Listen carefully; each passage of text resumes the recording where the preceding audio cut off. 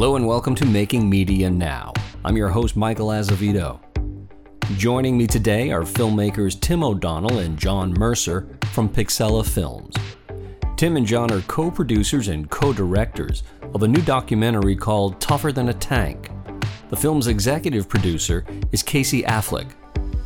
The film focuses on Noah Cass and Eddie Ryan, both Marines who sustained injuries while deployed in Iraq. While Noah's injuries are mostly invisible, Eddie was hit by 2 rounds in the head, rendering him immobile and with severe traumatic brain injury. In an attempt to relieve financial burdens and raise money for Eddie's recovery, Noah embarks on a 145-mile run from his hometown in Somers, Connecticut, to Eddie's in Lake George, New York. In turning to all his civilian training partners to assist with the run, Noah's journey exemplifies the need for community and reveals the emotional, physical, and financial struggles many veterans face today. Here's the trailer. Eddie was the first person that I really closely knew. I thought he was dead. It was in 2005 Sergeant Ryan suffered serious brain damage when he was shot twice in the head while serving in Iraq. I had a lot of guilt that nothing happened to me. How was that fair? I always knew it was a couple-hour drive, and I could just never bring myself to do it, and I couldn't figure out why. And I was just sitting at work one day, and I was like, I'm gonna run to Eddie's house. Anybody can set up a GoFundMe. Not anybody can walk out their front door and say, I'm going to see a brother I haven't seen in 12 years, and I'm going to run there, and I'm going to be there in 2.5 days, and I don't have a choice.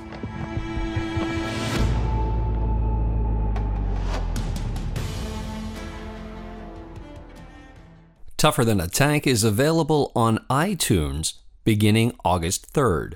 Making Media Now is sponsored by Filmmakers Collaborative, a nonprofit organization dedicated to supporting media makers from across the creative spectrum. From providing fiscal sponsorship to presenting an array of informative and educational programs, Filmmakers Collaborative supports creatives at every step in their journey. To learn more, visit www.filmmakerscollab.org. And if you're enjoying this podcast, please subscribe and leave a review. They really do make a difference. And now on to my conversation with Tim O'Donnell and John Mercer. Hello and welcome to Making Media Now. Joining me today are Tim O'Donnell and John Mercer from Pixella Films. Welcome, gentlemen. Thank you. Thank you so much for having us, Michael. We really appreciate it. That's Tim, people. This is the beauty of a podcast where I get to play translator for folks who can't see the participants. But anyway, hello, Tim. John? Hey, thanks for having us on. Good to be speaking with both of you. I'm going to brazenly introduce you both as a friend of the podcast or friends of the podcast. Tim actually joined us way back on episode number 2, back when we were young and innocent. And now we're old podcast pros. Anyway, the rationale behind having Tim and John on the podcast this week is to talk about their latest film called Tougher Than a Tank. And we actually may be joined by one of the participants in the film and one of the gentlemen who are profiled in the film.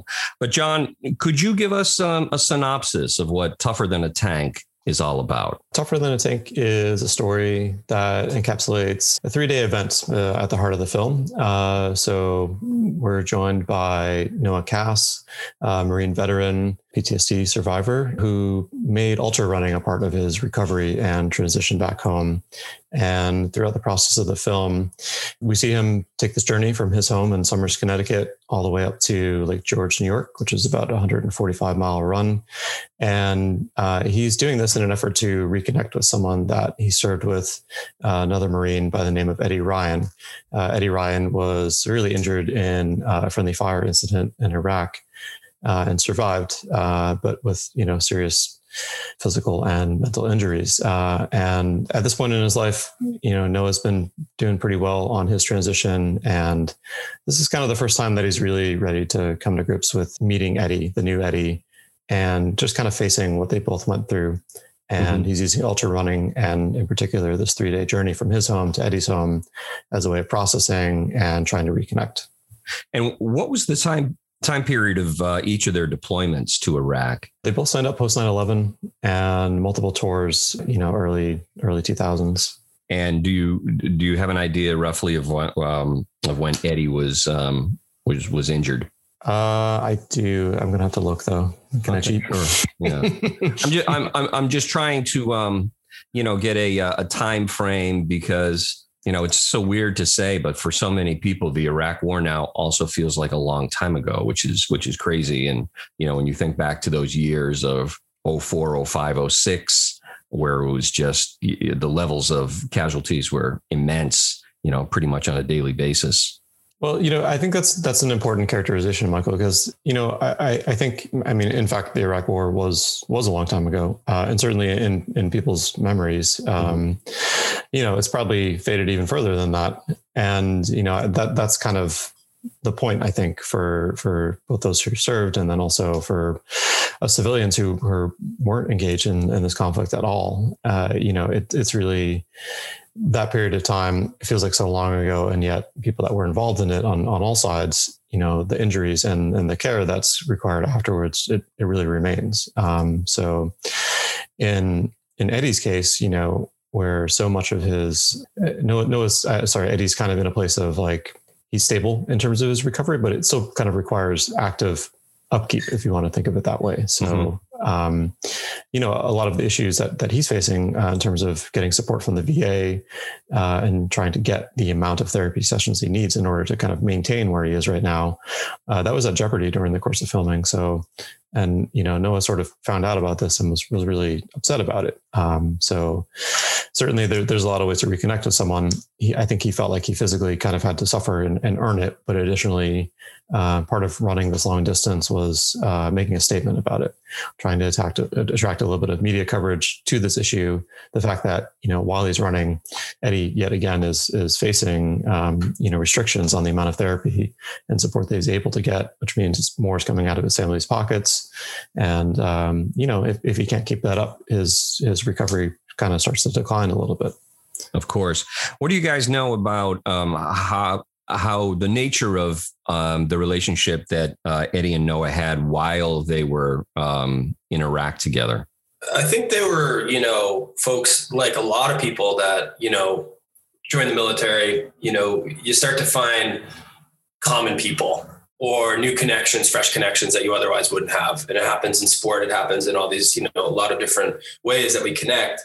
And I think from Noah's perspective, Eddie had that just exact same humor, where he was over the top, hilarious, but deep down he had that sort of intensity of work ethic and focus. And Noah is very much like that. He's this very poetic, deep soul, old soul.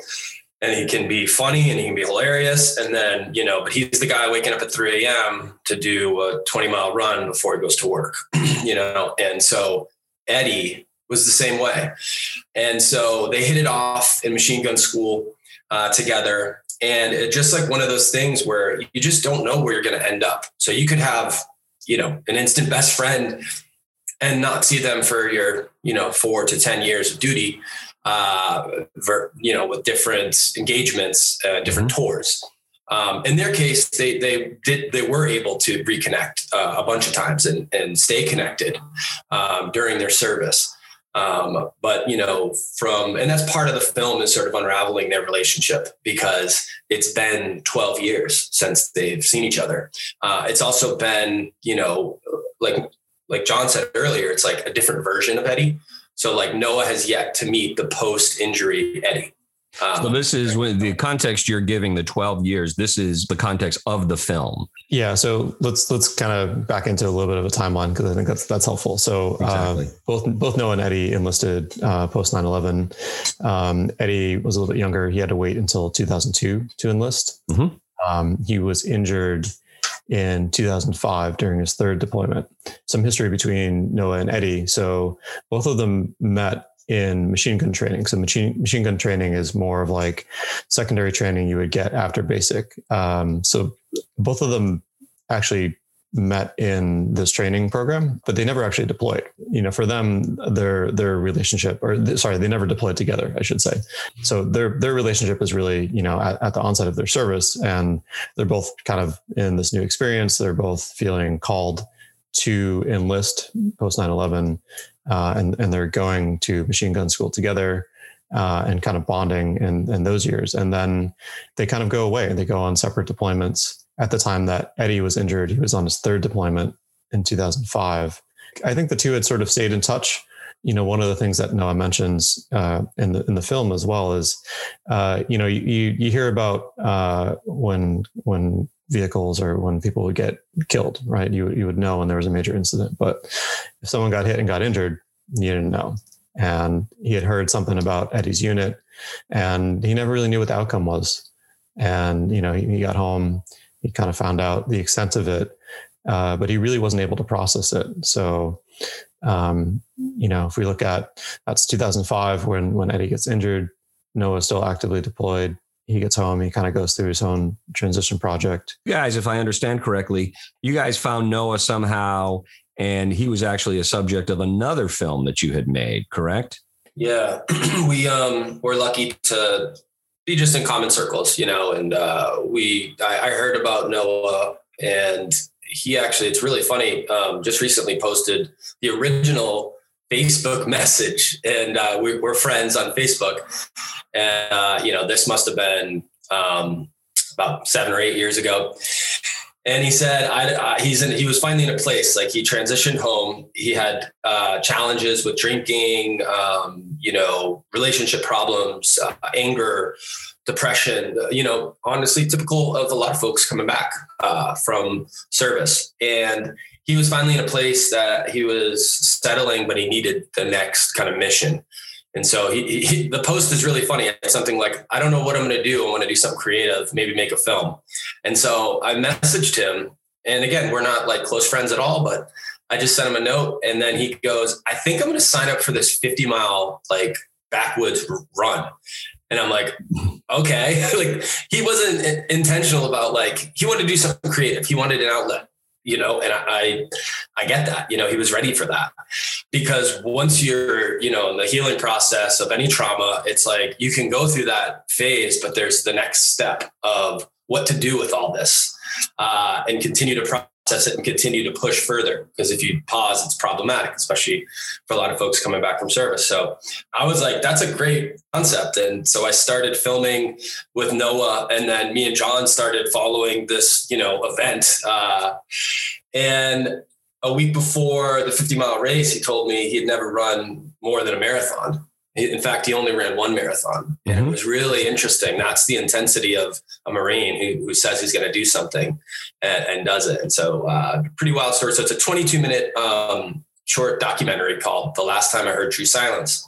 The title comes from Noah's ringing in his ears. It's a common thing a lot of folks have. And it's pretty... There's a spectrum. And for him, it was getting to the point where it was really interfering with his day to day. He's married, he has children, and that can be pretty challenging. So he found ultra running as a way to cope.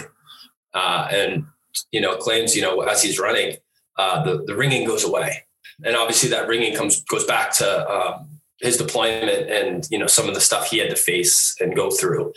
And so, it was a funny process where, me and John are making a variety of films, but there's no intention to necessarily make a second version of a story or follow a character 5 years later.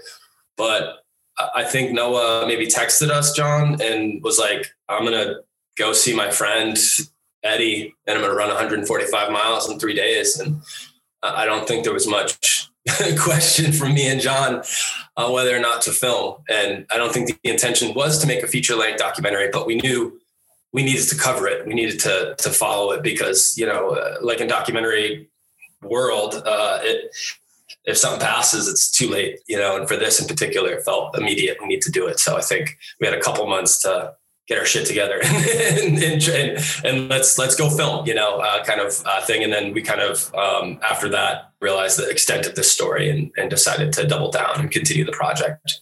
As outsiders, essentially, when I say outsiders, I mean outsiders to both Noah and Eddie's immediate story and their immediate circumstance. And as storytellers, how did you guys kind of figure out and then, maybe vet some assumptions that you guys had around what is really making Eddie run? Because the film is more than this isn't a film about a guy training for a long race necessarily, right? This is a film of this run being emblematic and symbolic of an effort. So I'm curious how you arrive at almost the metaphorical implications of the story that you're trying to tell. And given that it's not your story, right, your personal story, how do you go about sort of vetting those assumptions with the two subjects in the film?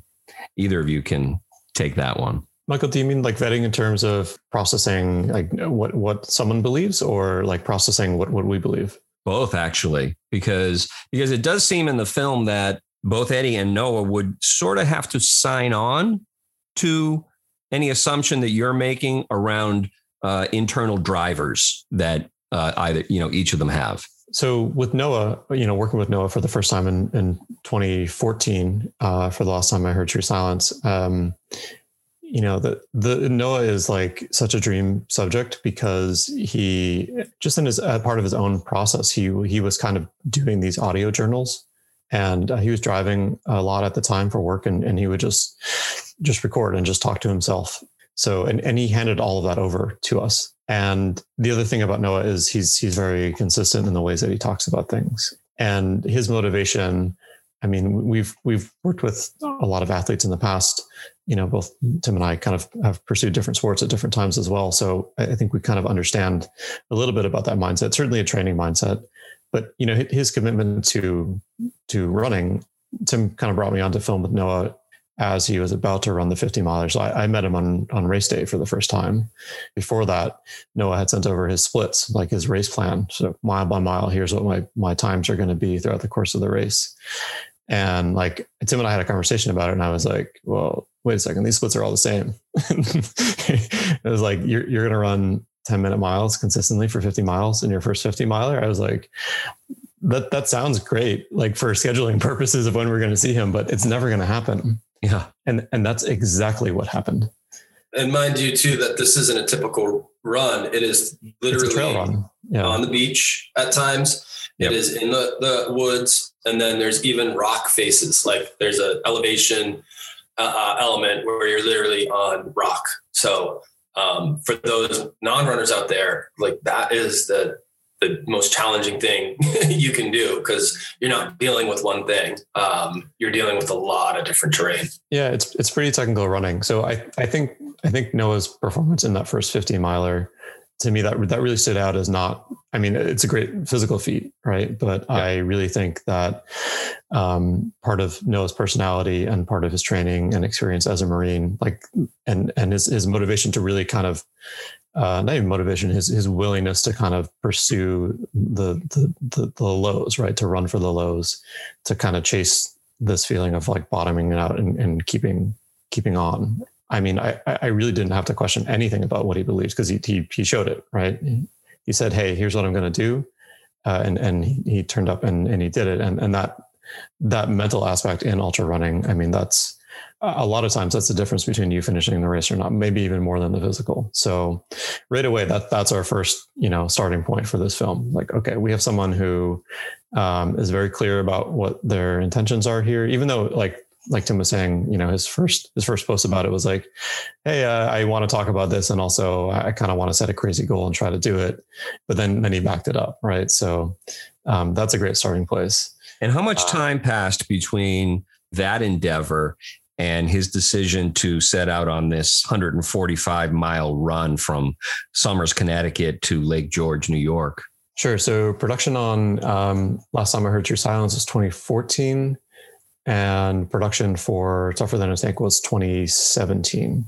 And in that period of time, do you guys have a sense of what the communication was between Noah and Eddie? Yeah, that's the interesting thing about, kind of being involved in this process. So Noah really had kind of ultra running for Noah. It was really grounding for him. I think it brought him back to himself and to his family. Additionally, when he was ready, it also brought him back to a lot of friends who had been injured, because I think that was like the last remaining piece. So he was able to face what had happened to him, what he had seen around him, but, facing someone who had been injured, that he knew, that he cared about, and that had lived through it in person, it brings all of that stuff back for you. And then additionally, this other guilt about all these years that went by of you not being there for that person, or you're not even being deployed with that person, you're not being able to call them because you were, too lost in your own whatever when you got back home. Noah was really just at a point where he was able to contact Eddie shortly before the run. So, he got Eddie's parents' number at home and he cold called them, and he was like, talked to Eddie's mom, and it was like, hey, this is who I am. I served with your son. Maybe you know my name, maybe you don't. And, she kind of had to vet him, right? Because they get calls like Eddie's story is known. Yeah. I think shortly after that, he went up and saw Eddie for the first time. But they were really not talking about like a significant amount of reconnection time until the run. The run was really the big moment, and a lot of their communication was happening, over the phone. Even at that point, just because Noah's a busy guy and Eddie's not fully able. So them meeting in person, it takes some effort. So yeah, I mean, what you're able to watch in the film, them reconnecting at the end of the race, and then being able to spend time with Eddie, and then going back the following year to kind of, have another goal for Eddie to work towards, right? Of them all getting out and rejoining. Those are really fresh for both of them. That really is like the reconnection moment for them. Not a lot of time had been spent, back together before we were able to go and film. Do you have a sense of how Noah was able to communicate the objective to Eddie and his family? Like, I'm gonna make this 145 mile run because it's multi-purpose. I think at the top level, it's over the years seeing that, this guy. I mean, so Eddie, just to back up a little bit too, Eddie was featured in an HBO documentary called The Live Day. Pretty big film. And, even before that, I mean, Eddie's story is a big story. You'll see it in the film where, Dad takes us down in the basement, and it's a big space, and the entire top row, they built shelves, and these are letters from random people. His story isn't some unheard story. It's pretty known. Lots of people reached out, lots of support from the community, but yet he still has to fight for VA approved therapy. And the process is really like, you hear about it and you're just like, how is this happening to anyone, let alone a veteran who was gravely wounded in this very kind of popular story. So, kind of tells you like the gamut of what's going on. So, over the years, hearing that Eddie is losing therapies each week in the process, and, parents are going out of pocket. And it's hard anyways. Like, there's so many other challenges. So that should be the easy one, right? Let me ask you this. Just give our listeners a sense of how incapacitated or, the physical challenges that Eddie is still dealing with. Eddie survived a traumatic brain injury, severely wounded, multiple surgeries, was pronounced dead multiple times. Nobody thought he was going to come back at all. The fact that, he survived that initial surgeries was surprising. Him coming out of a coma after months was surprising, And so what's wild about Eddie is he's always made progress over a decade long injury. He continues to make progress. So currently he's in a wheelchair. He has the ability to move his arms, his left arm much more than his right. And so, he can move his body. In terms of cognition, he's delayed in terms of conversation. So it's sort of interesting, the traumatic brain injury community, it's a wide range. And for Eddie, even though his conversation is delayed at times, or it might be minimally spoke, or if he's out in a crowd, he gets kind of overwhelmed because it's a lot of sensory input. Sure. Yep. He is so sharp. And throughout the course of filming, he all had our little jokes with us, and he would hit you with a joke right away and a smirk. And so it was interesting because conversationally, sometimes he's delayed, but man, he's so there. And that's the common thing, is that Eddie was still Eddie, that early, intense, hilarious person that Noah met in machine gun school is actually still, it survived. That's there. That's a piece of Eddie.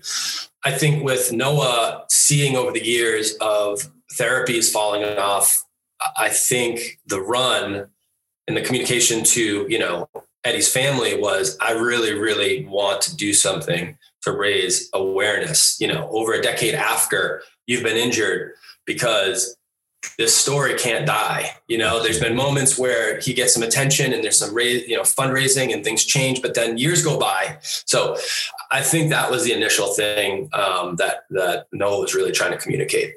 Yeah, one element that I found really compelling about the film was the fact that Eddie's dad's a former Marine also. This is not explicitly communicated, and perhaps I was just intuiting this, but I got this sense where, here's a man who's a Marine. He seemingly was very proud of his service as a Marine, very patriotic.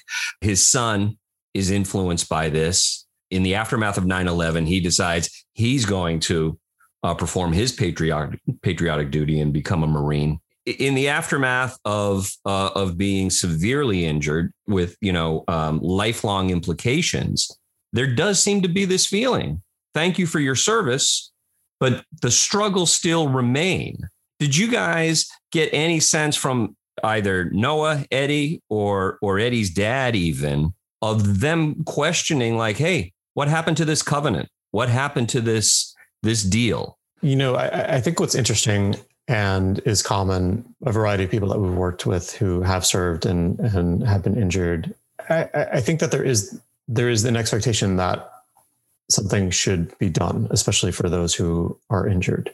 That's the right thing to do. And fighting the VA is frustrating and it's emotionally draining at best. But I also feel like the reasons that people serve, they're different from that expectation of what's going to happen to you when you get back. Mm-hmm. And I say that for Eddie, for sure. And also for Chris, for Eddie's father.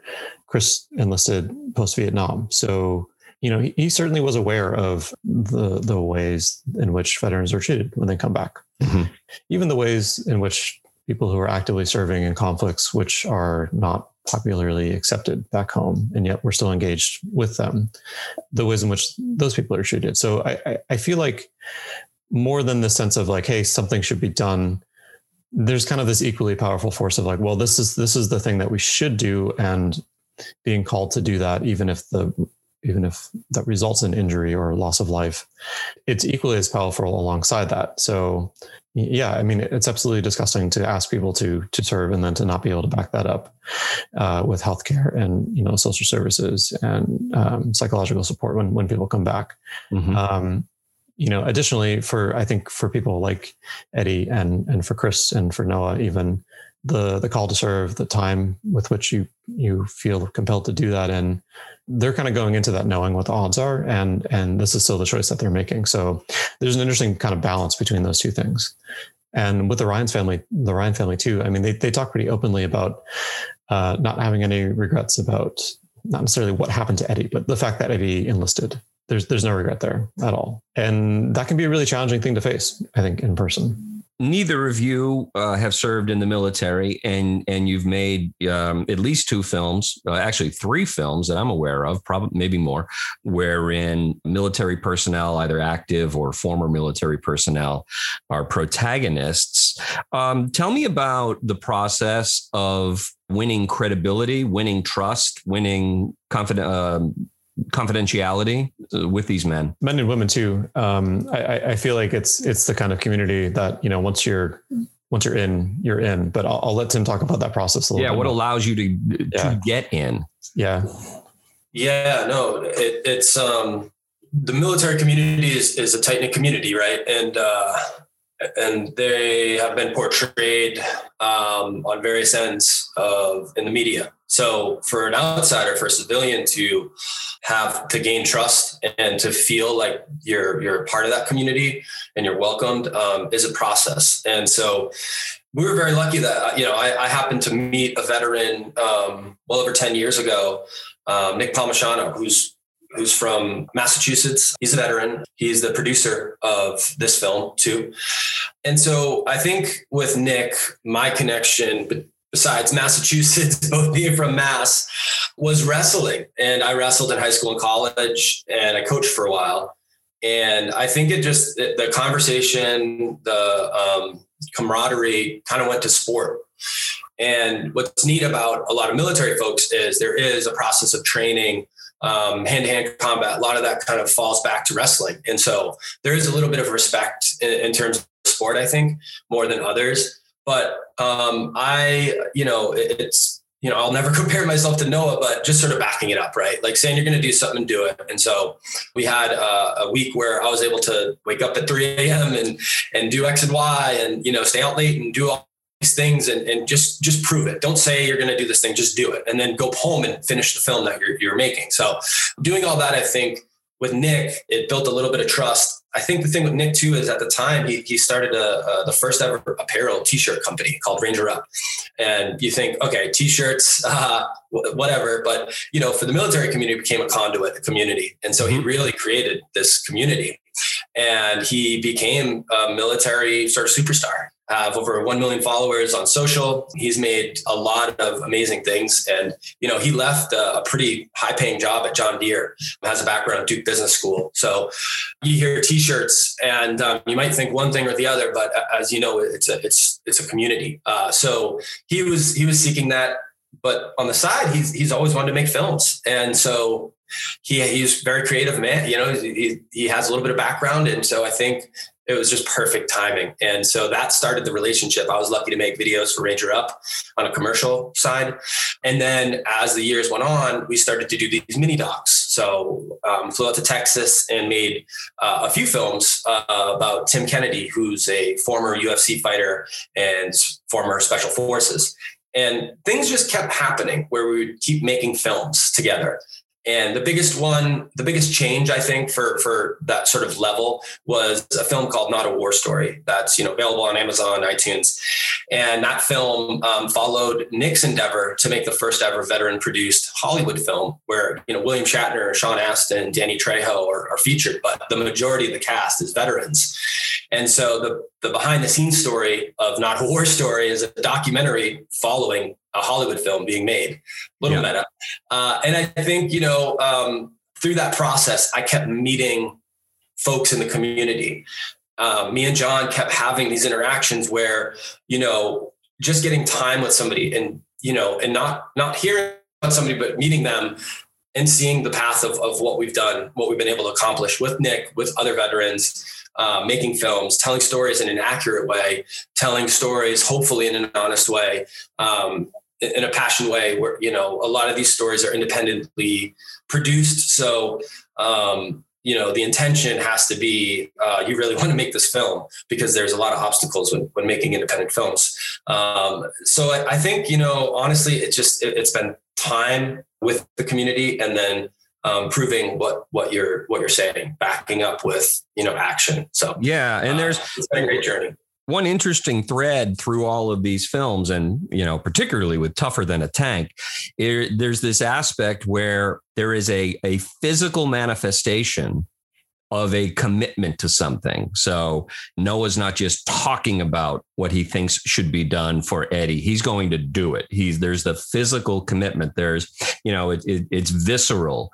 And tell me about the relationship between kind of athleticism and commitment to a goal that you learned about on the part of these folks in making this film. I think for both Noah and Eddie, I think commitment is the right word. I also feel like the attributes of an athlete in training, working towards goals, dealing with setbacks, working towards consistency, those kinds of things, and the support that you need around them. For both of those people, they're really tied to recovery. And I think for Noah and I think for a lot of people, being physically active allows you to be more present in a lot of ways. And I think, I think for him, I think that connection is really fundamental, even if he's not running, even if he's choosing to, lift weights or do something else. I think having something to work towards, that's physical. It's kind of like, if you're working towards something emotionally or processing something emotionally, it's hard to see milestones. But if you also have a physical component and something to kind of keep you on task and a reminder, like, hey, like you did a little bit better this week, or even like, you know what, this week was rough and you didn't move at all, and maybe there's some other things going on you want to consider. Yeah, I sort of feel like that maybe, not to speak for Noah, but knowing a little bit more about Noah, having worked with him since 2014, I think that kind of represents his perspective on it. So you guys each work as, you're credited as co-producers, co-directors on this film, and you have an executive producer who I'm sure a lot of people are aware of. His name is Casey Affleck. Tell me about how this film came to the attention of Casey Affleck and what that means for the film. Yeah, we're lucky that Casey jumped onto this project. It obviously helps elevate the message. Part of making this film is highlighting Noah and Eddie, right? And getting folks to hear about their story and, get into their world. And, as we all know, just a little bit of interaction and insight can go a long way for a lot of folks who might otherwise not have that. So, part of our mission of telling stories is a lot of that, and, Casey's obviously can help quite a bit because, his obviously he's a well-known, figure in the entertainment community. For Casey, he's been quietly advocating for veterans for a while now, and he's been working with a lot of different organizations. He, for the last couple of years has worked a lot with Nick on helping, films tell accurate stories about veterans and also get it in the seats where, veterans are going to be able to see this film. And so it was the perfect storm of, being able to get, Casey involved, and, he really loves Eddie and Noah's story. The timing was wonderful that, he jumped on and is going to help promote the film. The film's coming out August 3rd. It's going to be available on, VOD, iTunes, Amazon. And so, we're excited to get this film out there after working on it for over 4 years. You guys together have an interesting story in terms of how Pixella Films came into the world. John, tell me a little bit about the relationship between you and Tim. It goes back a minute. It's true. Yeah, it's a pretty rare connection, I think, and always, both on the business side and certainly on the creative side. So yeah, Tim and I have known each other since middle school. We played basketball together. Went to high school together, and it's funny because I think, think about the group of friends back then, everyone kind of goes off to college and, a lot of people sort of do their own thing. And Tim and I met all these years later after graduation. Every once in a while I would see him out at a show or something in Boston. We kind of reconnected one night over some live music, and I had known that Tim's father had a brain injury, and I also knew a little bit that Tim was kind of starting to film around this project. So he and I talked a lot about it that night, and then we kind of got together because he was starting this process of filming with his father and with his family for the film that would become The House I Lived In, which is 10 years in the making and about to come out later this year as well. It had been going through his MFA, starting to pursue filmmaking as more of a career, and kind of needed a little bit of guidance. And similarly, I had been working as an editor for quite some time, and was really passionate about trying to get myself out there as a director and a producer. So we kind of had complementary skills. We had this past history and this trust, right? We grew up together from the same hometown, the same people. There's kind of this unspoken, trust isn't even the right word for it, but there's kind of like creatively when we're shooting stuff, like I know exactly what he's going to do. Can you guys define what makes a Pixella film? If I look at the roster of the films that you have produced, I think I see some common threads, but I'm curious as to the nature of stories that appeal to each of you individually and collectively, and then how you arrive at a sense of where's the backbone of this story? Where's the energy that's going to move this story forward? And frankly, given the nature of the time investment of the many of the films that you guys make, how do you arrive at that common affirmative decision that, yes, this is worth the investment of blood, sweat, and tears? I think the decision to move ahead with any given project is usually the easy one. I think because there's a real kind of gut check of like, does this feel good? Is the timing of it good? Does this sit in alignment with other things that we have created or are interested in making? I think what defines Pixella Films is really our catalog of work within different marginalized communities. I am really proud of the way that we're able to drop into a place that maybe we're not from, just kind of ask honest questions, and also be able to kind of sit there and observe and to not really interfere or, express an outside point of view. So, working within marginalized communities and the fact that these stories are from a particular community, they have support around them.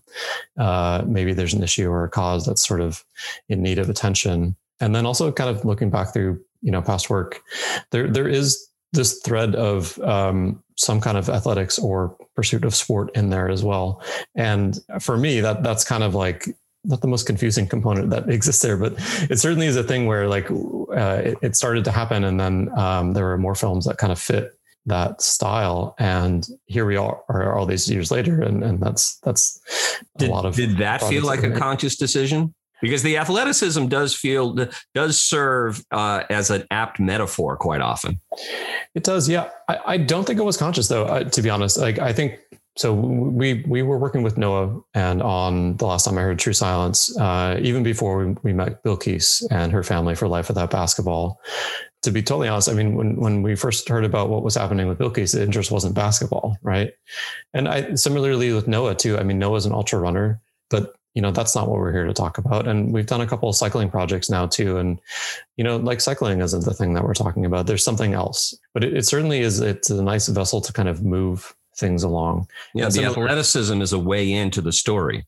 It is for sure. And similar to how we were talking about recovery, I think it's helpful if you kind of have this other kind of guideposts along the narrative, even of like, okay, like progress has been made or it hasn't. And then let's talk about some other things that are around that and why or why not those things are happening as well. Right. So what else is the barrier here, or what's going well, and who are the people around you that are kind of enabling that? Those all serve narrative as well as they do kind of an individual's progression towards any sport or athletic pursuit.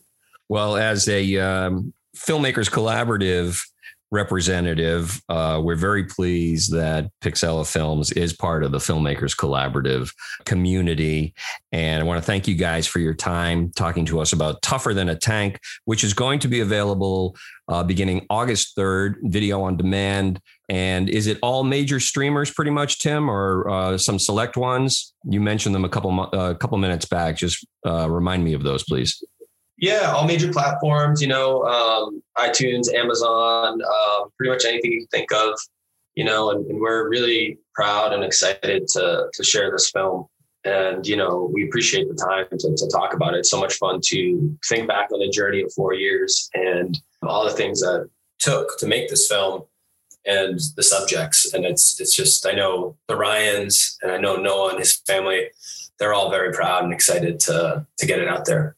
Yeah, it's such a compelling film. It's such a moving piece, and man, it works on so many levels. And I really hope you get the audience that this film deserves, and the awareness that you both spoke of earlier, the awareness of the continual sacrifice that veterans make and continue to make, even when they're not actively serving. So Tim O'Donnell and John Mercer, thank you again for joining me today. And we look forward to seeing what is coming up next from Pixella Films. Thanks, Michael. Thank you.